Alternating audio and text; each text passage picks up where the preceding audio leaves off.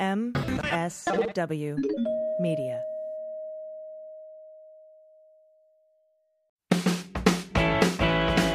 This is Albert Hammond Jr., and you're listening to What We're Drinking with Dan Dunn.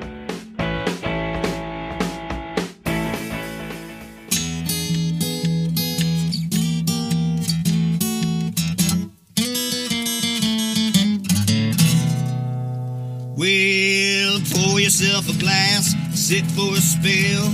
It's time to have some fun. Let's do a little thinking, some picking and a drinking. But this is what we're drinking with Dan Dunn.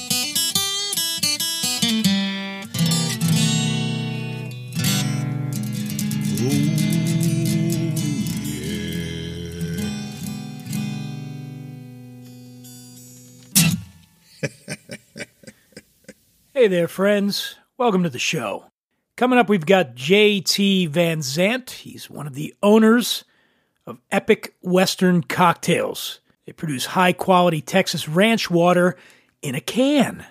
J.T. is the son of the late Townes Van Zandt, a superbly talented singer-songwriter in the 60s and 70s, who influenced countless artists across multiple genres. His tunes have been recorded, performed by Bob Dylan, Willie Nelson, Lyle Lovett, Merle Haggard, Norah Jones, Emmylou Harris, Counting Crows, Steve Earle, Nancy Griffith, Guy Clark, Jason Isbell, Jesus, Natalie Maines, the Cowboys Junkies, on and on and on. Here's a snippet from one of Townes Van Zandt's best-known tracks, Poncho and Lefty.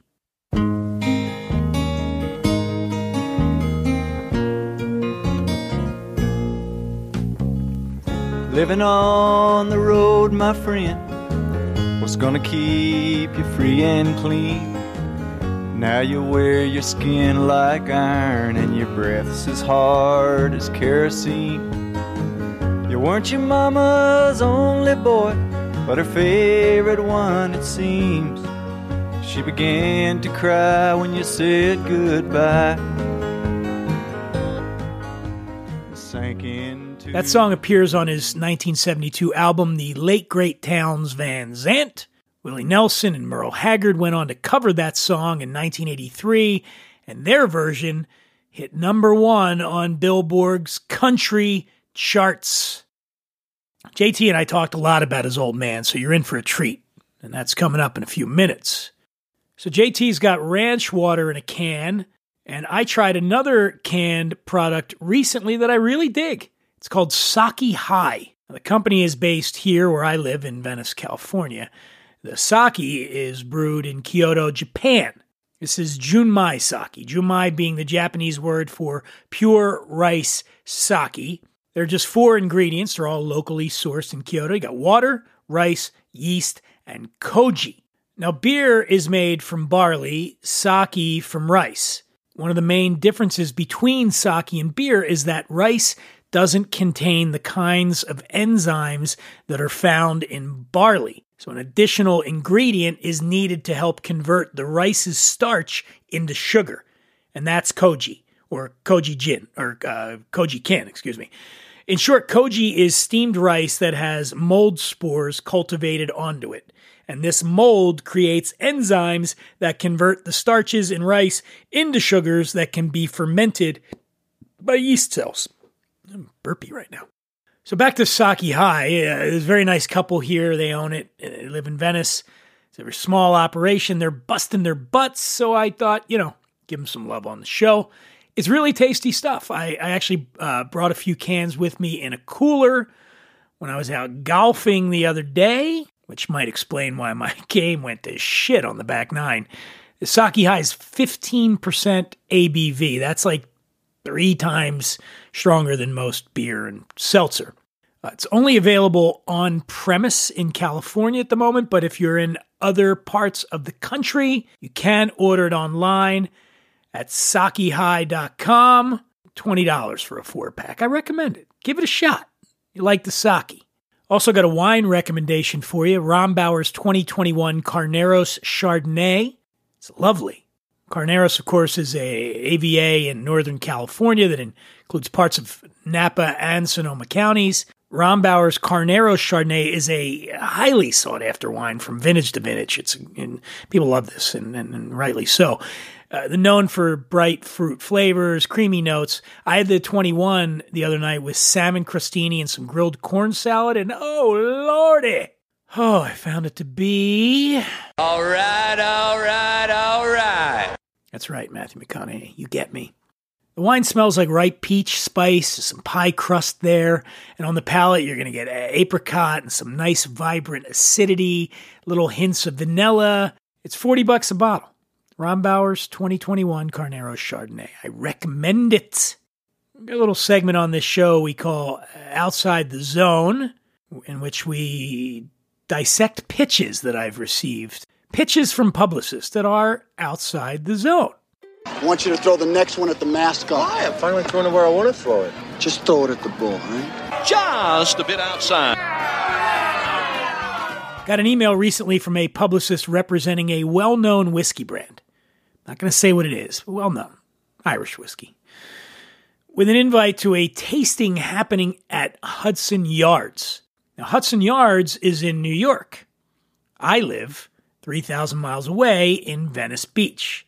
I happen to believe that publicists ought to know who the people they're pitching are and where they're based. That said, on a scale of 1 to 10, with 10 being the most egregious violation of professionalism, I'd put not bothering to confirm where someone from the media lives at about, 4, maybe a 5. So when I got the email, I just ignored it. It's like if you live in a high-rise in the middle of Manhattan and someone emails you trying to say farm equipment. You hit delete. It's not actionable. They're pitching you something you couldn't possibly use, and they ought to know better. It's not on you to have to take the time to write them back and set them straight. Just move on. That's what I did. But then this publicist followed up. Not just once, but twice. Both follow-up emails said the same thing. Just wanted to bump this up. Hope you can join us. After the second follow-up, which was the day before the tasting, keep this in mind, day before the tasting, I was feeling a little cheeky, so I wrote back, sounds like a fun event, though it's a bit too long of a commute from my place in Venice Beach. And I included my address in that email to underscore the point that I live on the other side of the country. She wrote back almost immediately. Completely understand, Dan. Thanks for the response. If something changes in your schedule, feel free to drop by. Okay, so here's where the level of unprofessionalism jumps from a 4 or 5 to at least a 7. I don't think she completely understands at all. To completely understand is to know that me declining the invitation has nothing to do with my schedule and everything to do with the fact that I'm 3,000 miles away. What the hell's going on? What the hell is going on?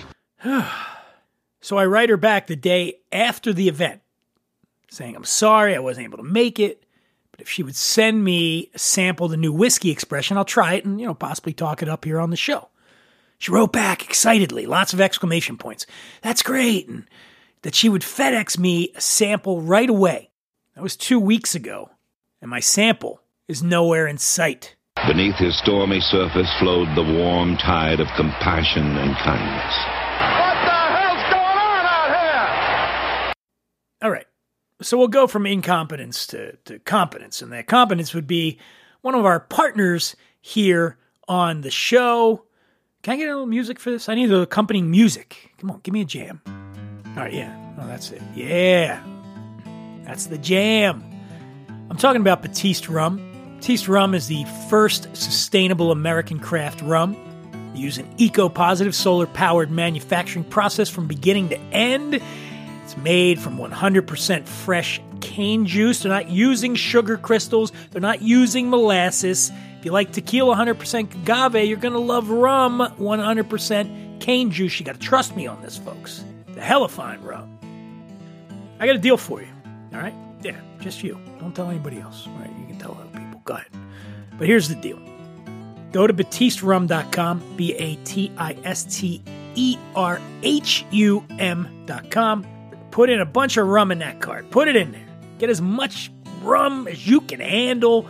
And then enter code DUNN, D-U-N-N, that's my last name, at checkout. 20% off everything you got. 20%. Moolah, greenbacks, cold, hard, cash. thanks to Batiste Rum. Yes, they're swell, folks. Batiste is proof that great taste with true sustainability is not a goal for tomorrow, but a reality today. Now you got this rum and you want to mix it with something. You want a good mixer. Can I get some new music for this? New music, please. Thank you.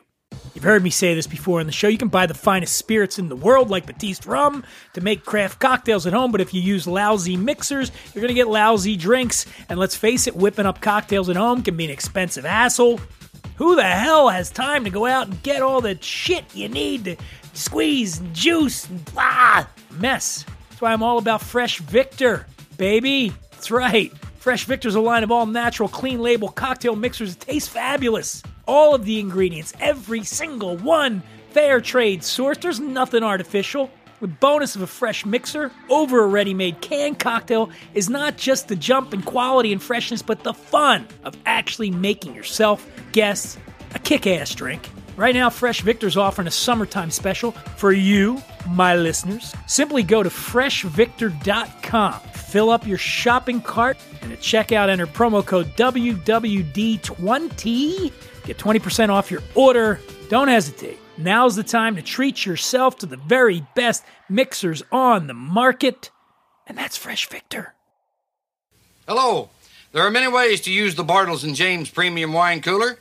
One lady in Massachusetts even uses it to make bread. Will Ed suggests an even better idea is to use it as a topping. For example, as a topping for ice. This is quick and easy to do and will not only improve the flavor of ice considerably, but will make it more attractive as well. So if you're tired of having your ice just plain, add some Bartles & James. We hope you appreciate this suggestion, and thank you for your support. Joining me now, a renowned fishing guide from down in South Texas. He is the host of a popular podcast called Drifting. He plays a little music, he builds boats, and he's an owner of Epic Western Cocktails. They make premium ranch water. What is ranch water, you're wondering? Well, that's what we're about to discuss with JT Van Zandt. How are you, JT? I'm doing wonderful, Dan. Thank you, buddy. It's nice to meet you, man. We'll get into that a little bit later. I am a big fan of your father's music, and we can talk about that in a bit. But first, I want to talk to you about the ranch water. Epic Western is the name of the brand. Tell our listeners, what is ranch water? That has gotten very diluted lately. So that's a great question, and I want to be very specific about that. Ranch water is premium tequila and Mexican mineral water. And the Mexican mineral water, like a Topo Chico, is essential because of the amount of fizz that has compared to a club soda or sparkling water. So once it's iced down.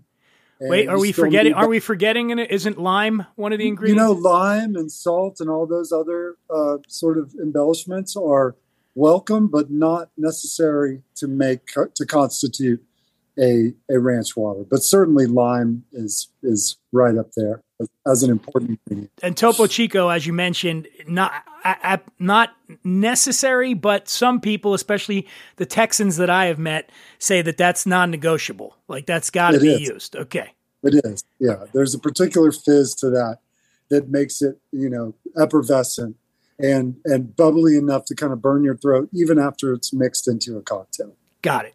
Now I've done some digging into the origin of commercially available ranch water. And like so many other iconic drinks, the provenance is a little unclear. Some of the things I turned up, a guy named Kevin Williamson, owner of Ranch 616 in Austin. Then there's a guy named... rest his soul. Okay. It passed. J.P. Bryan at the White Buffalo Bar at the Gage Hotel in Marathon. I've also heard it was invented in Marfa. What is your best guess, JT, about where ranch water, at least commercially, began to be first available? I think there's a good chance that it was developed on a tailgate somewhere in South or West Texas by some cowboys that had some cold Topo Chicos in the bottle as well as some tequila on hand. And after a certain amount of Topo Chico is relieved from the bottle by drinking it, did not leave space to add tequila into the actual bottle. And so I'm thinking that lime was probably left out of the first authentic ranch water that was made. But then I would give it to Kevin at 616 in Austin for commercializing that cocktail rather than it just being a margarita, right? Or a shot of tequila. I think typically at a bar, you'd walk up, you'd either have a shot of tequila with a beer or something like that, or you would order a margarita. But never really was tequila mixed with soda water straight up. That was kind of odd until the ranch water came about. What's interesting is I've been encountering people ordering ranch water out here in Southern California, and it makes sense because you're not having, when you mention the margarita, you're not having that sweet, you're not having the sugar element to it. And of course, people out here in California are perpetually worried about, gaining any weight.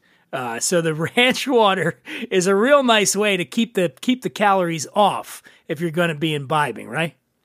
And I think sugar kind of contributes to the hangover to a certain extent. Absolutely, yeah. And going back again, it's like it's pretty rare to find a really good margarita, good authentic margarita, which would be just fresh squeezed lime, some sort of a triple sec or Grand Marnier, an orange liqueur, and then tequila.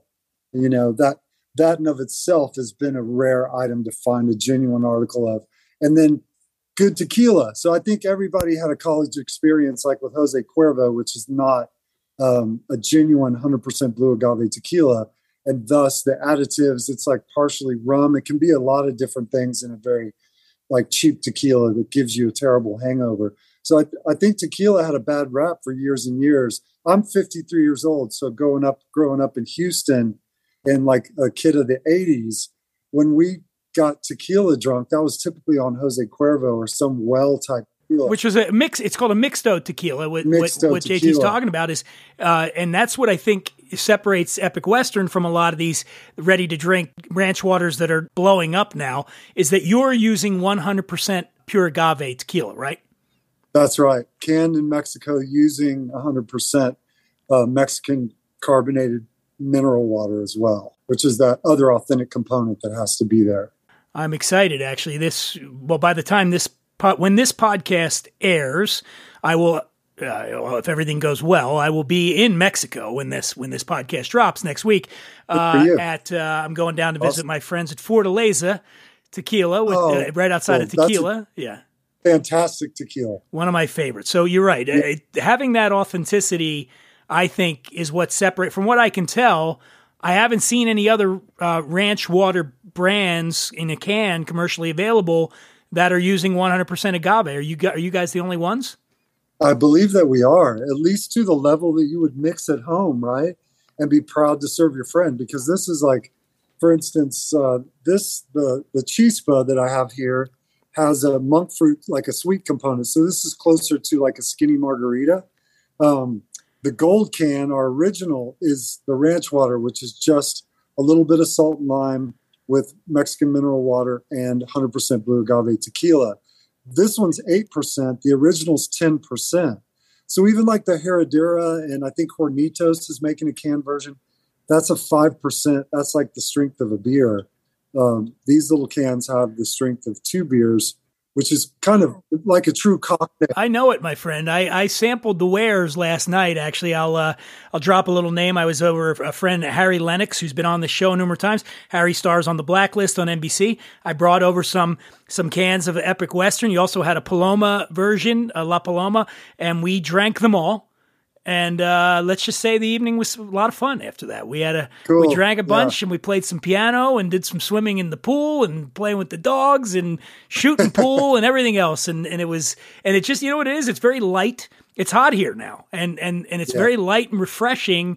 You don't get weighed down by it when you're drinking it. It makes you feel, up and peppy. At least that's how I experience it. There's a lot of euphoria to it, and it hits you right away. Like if you hadn't had a drink all day and you want one, you start bleeding into beers. That leads, to 2 or 3. Then you need a nap, or you just don't feel that great. You're kind of heavy and full. I agree. They're very light, very refreshing, and they bring about almost an instant kind of euphoric feeling. Now, how many states are you available in? That's a good question. It's growing by the day. I want to say we're in at least 5 right now. I'm breaking into Colorado and a couple other mountain states, trying to get out to California right now, Florida. We're in Oklahoma, Texas, Louisiana, a couple other states. But yeah. And so is it sold by a 4-pack, 6-pack? How does it come? 4-pack, and we're about to release another one called Brushfire, which has a jalapeno component, and with that we'll have a sample 4-pack that'll have the La Paloma, the original ranch water, the Chispa margarita, and then the Brushfire as well. Count me in on that one, please. So right now there's three flavors, soon to be 4. And what's the price for a 4-pack?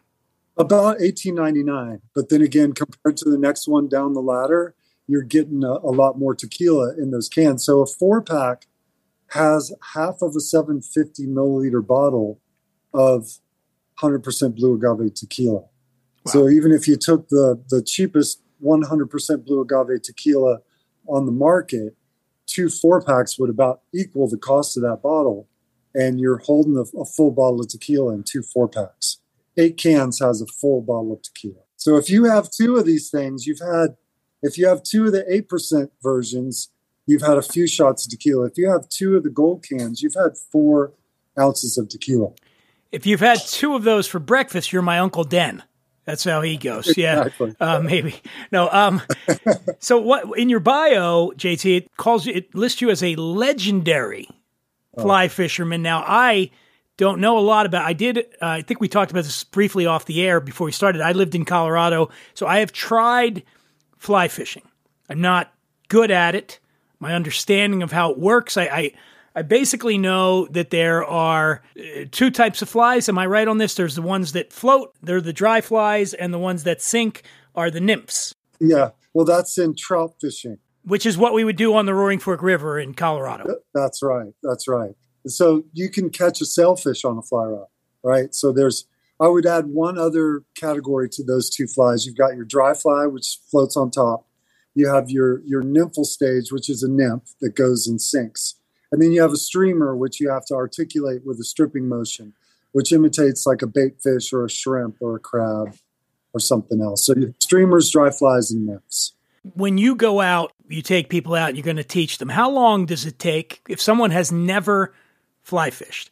Because it just looks really complex. How long does it take for someone to just get proficient? I would say, it does take a dedication of someone's time.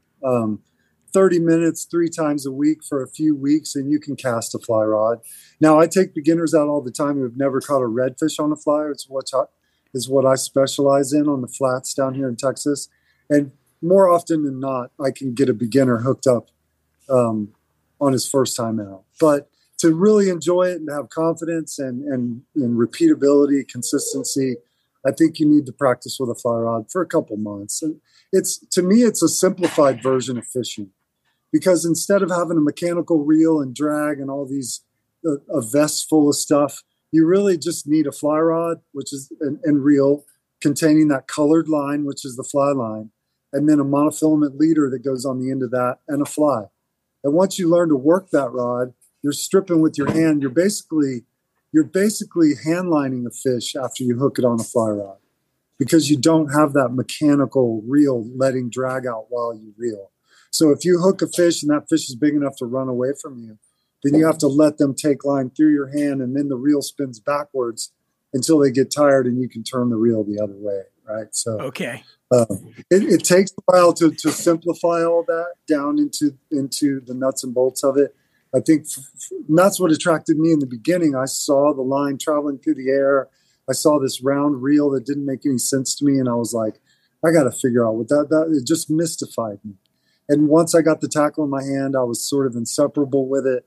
I put a lot of time and energy into learning to cast, and it's been something that's taken over my life. That was in 91 when I picked up a fly rod, so I would have been 22 years old, and I'm 53 now, so better part of half of my life, I've been doing that. You talk about that visual. I mean, I remember, and I think probably most people's frame of reference that aren't into fly fishing would be A River Runs Through It, because who isn't into Brad Pitt, right? So yeah, exactly. but I remember watching that, and it really, I mean, obviously, it was, whoever the cinematographer was did an incredible job, but it was really gorgeous, and it represented to me like a state of being that just felt like that's got to be what Zen is, being out there. So I ask you, when you watch that movie, I'm sure you've seen the movie, is Brad Pitt's technique good? Am I watching good technique there? Or is it just good Hollywood cinema? Oh, for sure. They had some casters out of some different shops in Montana that did the stunt work, if you will, for that. And they're some of the best casters in the world. It was all very realistic. My friends in the Mountain States, a few of them call that a realtor runs through it based on the impact that movie had. On Montana. To bringing that sport to the rivers and the country itself, but also to the sport of fly fishing was huge. A lot of recognition came to fly fishing as a consequence of that movie. And it was, you can imagine down in South Texas 30 years ago, people had never seen a fly rod. So you have these old crusty saltwater anglers who, are using old bait casters and stuff like that. You showed up with a fly rod and they were just like, what do you intend to do with that thing? What would be the difference, JT, between fly fishing on the Whitefish up in Montana or in the Roaring Fork in Colorado and a stream in the Rockies and the mountains versus the Gulf of Mexico, which is where you're at, right? Yeah. So let's just take saltwater flats fishing in general. What you're doing is you're going around either walking, paddling, using a skiff, which I do with my clients, to pole with a long stick from the back while an angler stands on the front and looks visually for a fish to cast out. So it's much more of a hunting situation where you're not casting the fly rod unless you see a target swimming.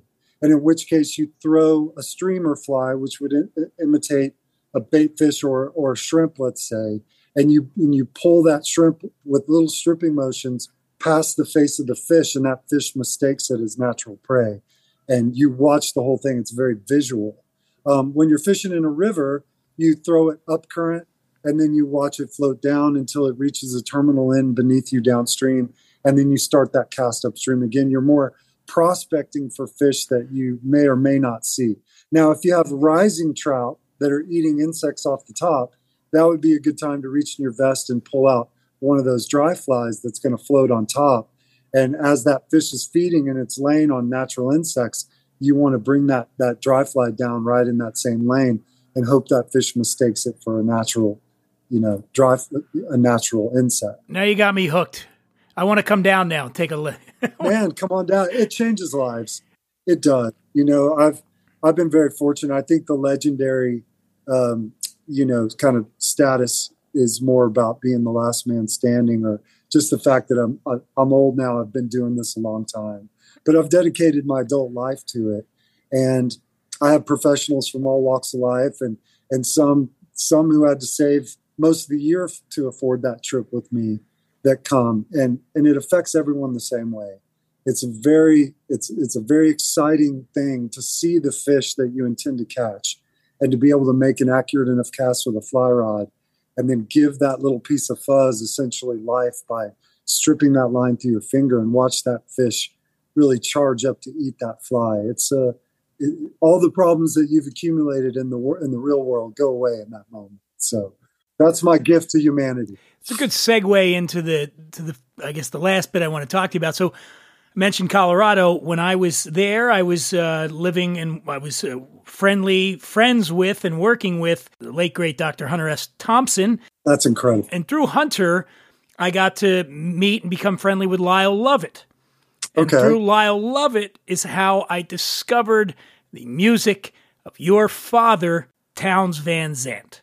Lyle was greatly influenced by Townes, as were so many others. And I, frankly, had never heard of him. I grew up in Philly listening to punk rock and stuff. And then when Lyle turned, I'd heard Lyle Lovett before, and then when I got turned on to your dad's music, and then as I got older, I got to really appreciate just how many people he influenced. Merle Haggard, Steve Earle, Dylan was a huge fan of your father. Yeah.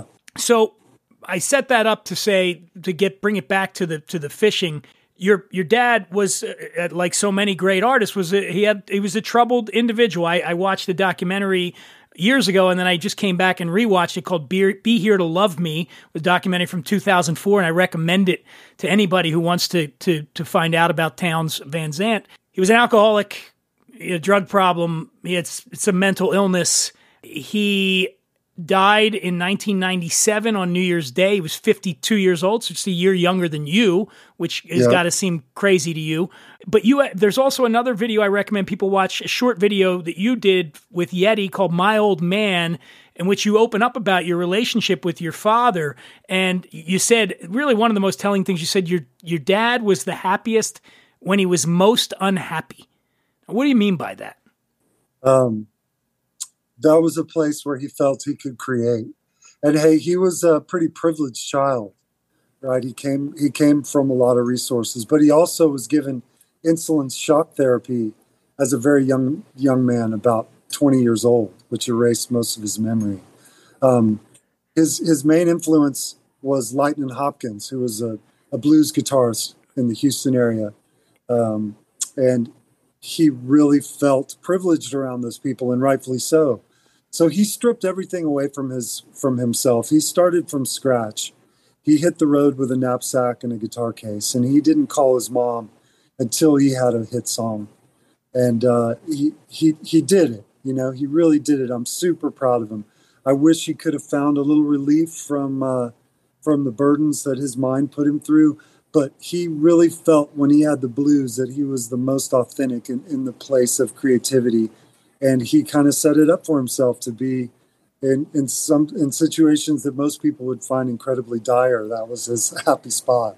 But he made it work with a guitar and a pickup truck for his whole career, and managed to be, the favorite songwriter of many great artists, many of whom you mentioned. So I'm incredibly proud of him. Go in and check out Be Here to Love Me, and you'll get to see it's warts and all, but it's also just some beautiful music. And it is touching to see, because you feel it. You know, when I watched it and when I listened to his music, there's nothing artificial. The pain is genuine, the struggle is genuine, but the heart and the feeling is so, it's all there. It all really, and you can see why he influenced so many people. And again, in the short video, My Old Man, that you're in, you say you didn't want to follow your dad's path. And what I found was interesting for what you're doing now is that, we commonly refer to it as Mother Nature, but for you, nature was more like the surrogate father.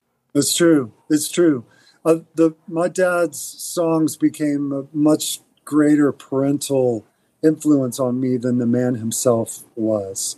He wasn't capable really of carrying the load the way his songs sort of represent. So what I mean by that is, like, you weren't going to get very far by emulating him as a human being. He was very disturbed, very unhappy, very unhealthy. But he wrote in an idyllic way that represented true human emotion in the way I believe that one should be. Much like if you were to read the Bible, whether you're religious or not, whether you believe in God or not, you got to admit there's some pretty great, valuable lessons in there on how you should be as a person. And I found that in his music. Now, if I was as prolific as a poet or songwriter as he was, I'd probably be doing the same thing. But I had to reckon with myself pretty early in life, realizing that I was not. And so was I going to just move through life as the son of somebody, or was I going to find the thing that really was meaningful to me and do it to the best of my ability? And luckily, fly fishing came along, and I thought, man, here's my chance. Let me see how I can affect others by sharing the love I have for this pastime. And it paid off. And it was taught to me by the what should I say, just by the discipline that he wrote under. I knew whatever it was I was going to do, I had to do to that extent, to that high level. And also that ties into Epic Western, honestly. I'm lucky in the fact that I'm a sponsored athlete. I have many sponsors, including, apparel brands, Yeti coolers, other people take really good care of me. And I had a lot of offers to back some, hey, I'm a Van Zandt. Like, so the alcohol companies were going to reach out eventually, right? And yeah. So I turned a lot of folks down because I wouldn't drink it. I wouldn't be proud to serve it to my friends. Like, ranch water is not a seltzer. It's not made with bad tequila just so you can produce it and Canada in the States. It's made of 100% blue agave. And when the guys, Adam Love and those guys came around with Epic, they're like, we want you to be involved in shaping the taste of this brand. I was like, well, it's got to be 100% blue agave tequila. They were like, we know. And we have to make it in Mexico for that fact. And it's going to be very difficult. I said, I'm in. One last thing about your dad. In your short there, you talked about how you learned how to play all your dad's songs as a way to connect with him through his music. Yeah. The first thing that jumped into my mind, and it kind of made me sad, was, have you ever thought, man, I wish, if my dad would have made it, I could have taken him out and shown him how to fly fish? Spiritually, I'm right there with you. I appreciate you saying that. Like, there was a time when I was in Nashville, and I want to say it was like real early on when I first started fly fishing. I was probably about 22 or 23.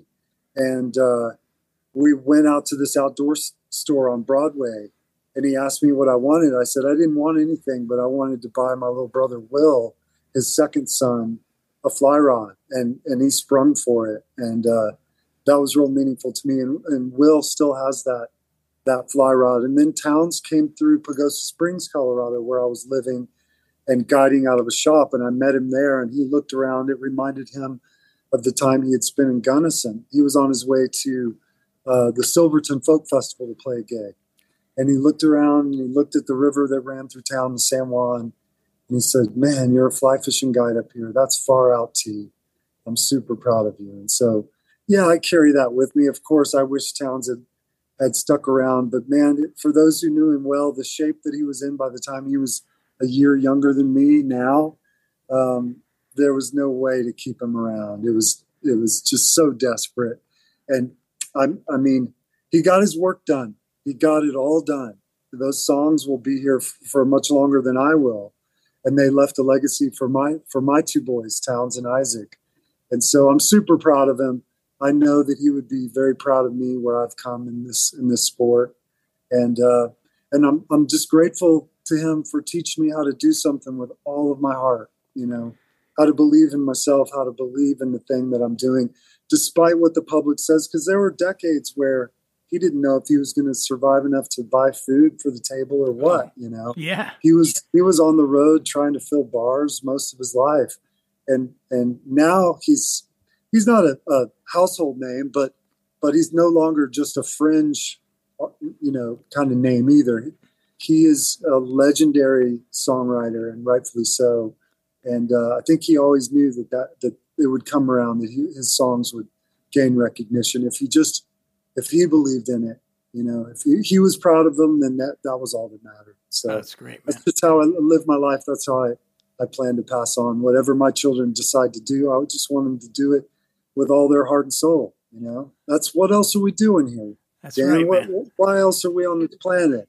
It ain't to punch a clock. I mean, and he also taught me never disparage the working man. Every single person out there holding the job deserves respect. We need you guys. We need everybody doing that thing. Wait, even podcasters? Exactly. Hold on a second. Hey, that might be a bridge too far. Speaking of legend, the dog. There's a dog in the video. That's a blue heeler, right? The dog you got on the. Yeah. Is that your dog still around? I hope. Foxy got put down last year as a 17-and-a-half-year-old. Oh man! If you want, again, go, folks, watch the video. Yeah, go check out My Old Man, and this dog just fearless, man. You're ripping across on the water, and he's just sitting there. You put him down. I'm sorry to hear that, but that's such a great breed of dog. It's an Australian cattle dog. That's exactly right. Yeah, with a full tail. Yeah, she was a rescue dog. About 18 years ago, I picked her up in Austin from an outfit, and she never needed a leash. She was right there, front seat of the truck the whole way. Wow, that is great. Well, JT Van Zandt, it has been a real pleasure talking to you. Everybody out there, if you can get it, and as JT said, it's rolling out to more and more states. Epic Western cocktails. Like ranch water, there's 3 flavors now, with a 4th, a spicy one coming. We got the Chispa Rita, we got the La Paloma, and then the regular ranch water. And would you say the jalapeno one's going to be called? Yeah, soon to be Brush Fire will hit the market. It's all pretty much brand new, but it's taken off like crazy. People are really appreciating just the fact that it is 100% blue agave tequila, that it packs a punch. A can's got 2 full ounces of tequila in it. So drink responsibly and enjoy. And from my heart, I think you'll find it to be the genuine article. I wouldn't back anything less. My pleasure to meet you, Dan. And it sounds like you're going to have to come down here, go fly fishing with me, and we'll share a few ranch waters. That would be fantastic, man. JT Van Zandt, thank you. Thank you, buddy. It's over, Johnny. It's over. Nothing is over. That's going to do it for this episode of What We're Drinking with Dan Dunn. I want to thank JT Van Zandt for joining us. Lovely man. Lovely man. Great product. Also want to thank you, dear listener. None of this happens without you. There's no show without your support. And I invite you to tell some friends, get people on board this train with us. But I really do mean it. It's great having all of you spend time with me. And as a show of my thanks, I'm going to leave you with a joke. 2 chemists walk into a bar. First chemist says, I'll have a glass of H2O. Second chemist says, I'll have a glass of H2O too. Bartender gives them both water because he's able to distinguish the boundary tones that dictate the grammatical function of homophones in coda position as well as pragmatic context. That was a good one, right? All right, fine. Something simpler. An amoeba walks into a bar. Bartender says, pay the tab before you split. All right, fine. Last one, I promise. William Shakespeare walks into a bar. The bartender says, I told you before, you're barred from this place. I gotta go. Miss you already.